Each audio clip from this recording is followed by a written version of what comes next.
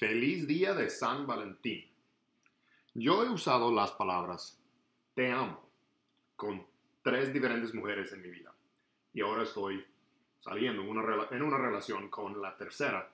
Y yo creo que esta vez va a llevar, vamos a llegar a tener un matrimonio, hijos y una vida juntos.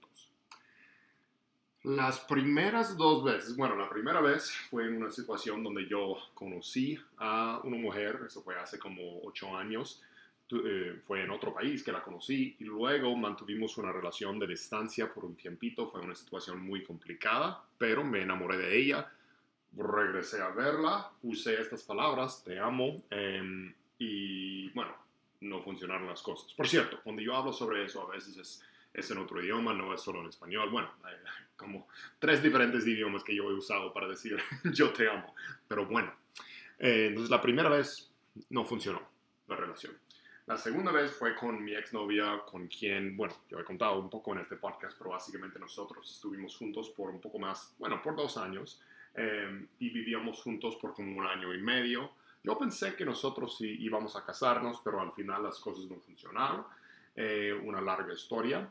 Y bueno, ahora estoy saliendo con alguien otra vez, llevamos unos meses juntos oficialmente como pareja y estamos diciendo las palabras, pues yo te amo, en inglés, en el caso. ¿Por qué quería hablar sobre esto para el episodio del Día de San Valentín? Porque el amor, sea lo que sea el idioma, amor, love, sea lo que sea el idioma, es una palabra muy, muy interesante a veces. Y yo creo que cada uno de nosotros tiene una definición un poco diferente de amor. Y porque si tú le preguntas a alguien, o sea, nosotros escuchamos esa palabra mucho, esta pregunta mucho. ¿Cómo defines el amor? How do you define love? ¿Cómo defines el amor?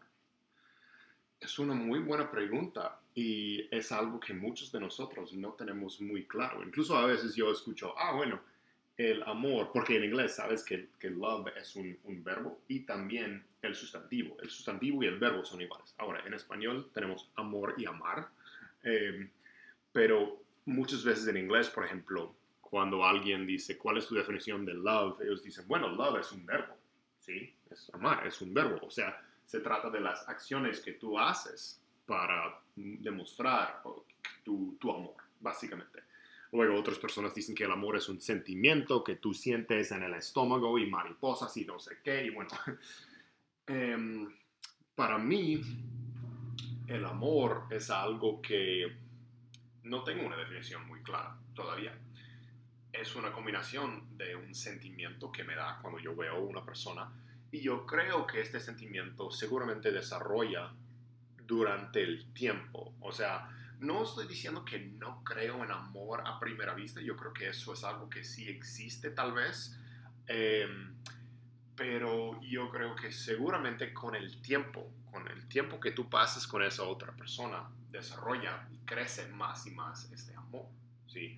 Por eso, o sea, hoy en día sería muy, muy difícil para mí decir te amo a una mujer o a alguien que no he pasado por lo menos unos meses, o sea, varias ocasiones nosotros nos habíamos visto y yo creo que la mayoría de nosotros estamos de acuerdo con eso, o sea, hay pocas personas que van a decir yo te amo a alguien en la primera, segunda o tercera cita, ¿sabes?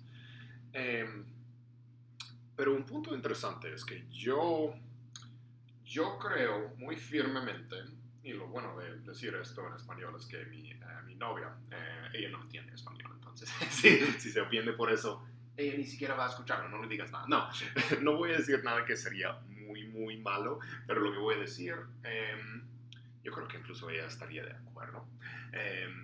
Pero a donde voy con eso es que yo creo que yo podría haberme enamorado de muchísimas diferentes personas. O sea, yo no creo en la idea de que hay una sola persona para nosotros, ¿sí? O sea, un soulmate, como nosotros decimos en inglés.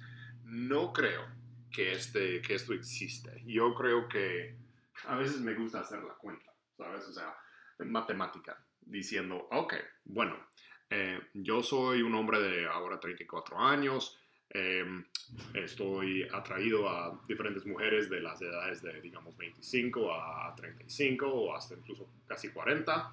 Eso es mi rango de edad. A mí me gusta, bueno, si tú piensas en esas cosas, ok, en este mundo eh, hay 4 billones de mujeres o personas femeninas, supuestamente, ¿sabes? Entonces, ¿cuál porcentaje va a estar en ese rango de edad? Como 1 billón, más o menos, no sé cuánto, pero estamos asumiendo unas cosas. 1 billón. Entonces, de ese billón, probablemente 100 millones, yo voy a pensar que sean muy bonitas, y una en cada 10. Entonces, 100 millones de mujeres atractivas que yo podría, pues, enamorarme, ¿verdad? ¿Cuántos van a hablar un idioma que yo hablo? Bueno, yo hablo 5 idiomas, entonces estamos hablando de casi como la mitad de eso, no sé.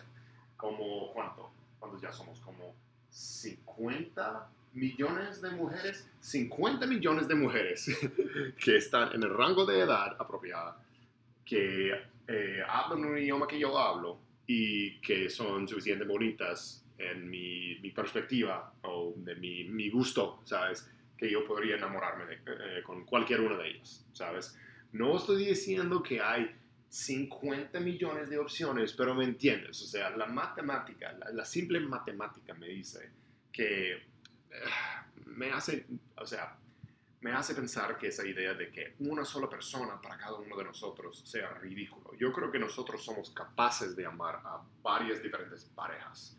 Ahora, para dejar el tema de la poligamía y el poliamor y todo eso al lado, porque he hablado sobre eso en el podcast antes, tengo algunas personas que conozco, unos amigos, un amigo en particular que lo ha hecho y lo hace regularmente. No creo que sería para mí, simplemente porque yo sé que yo soy una persona pues celosa si alguien me engaña, que ha pasado una vez antes.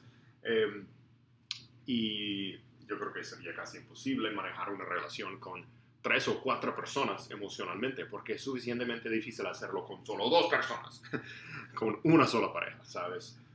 Entonces, dejando el tema del poliamor al lado por el momento,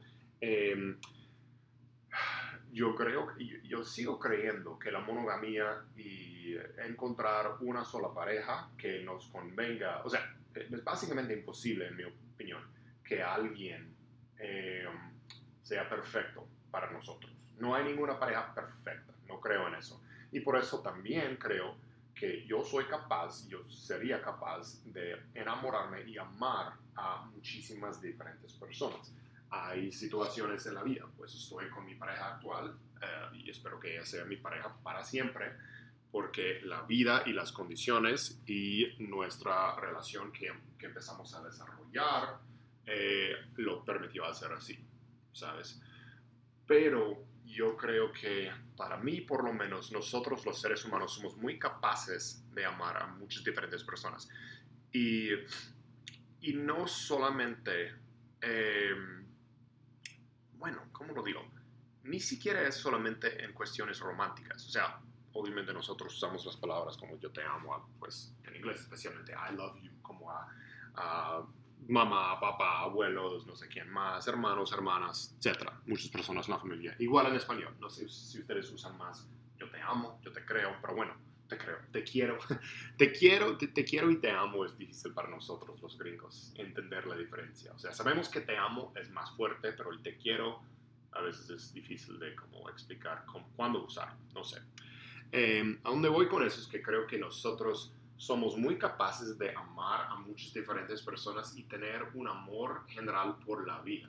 Yo creo que es parte de eso, es parte de ser un ser humano humilde y no muy juzgador, que no juzga mucho a los demás. Es poder amar a muchas diferentes personas simplemente por ser como son, ¿sabes? Yo tengo muchas personas que estoy completamente de desacuerdo con ellos en ciertos aspectos de la vida, pero soy capaz de decir, o sea, no se les digo a la cara exactamente así, y no estoy hablando de forma romántica aquí, pero básicamente yo puedo decir, yo amo a esa persona, yo amo a esa persona porque hace lo que hace y es completamente diferente que yo, nada romántico.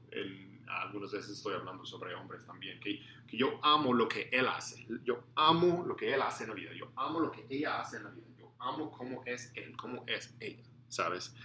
Yo creo que nosotros somos muy capaces de muchísimo amor en muchos sentidos. Y tal vez ustedes no estén de acuerdo conmigo, tal vez algunos de ustedes piensan, hay una sola persona para nosotros en esta vida, un soulmate, no sé. Está bien, eso es tu opinión.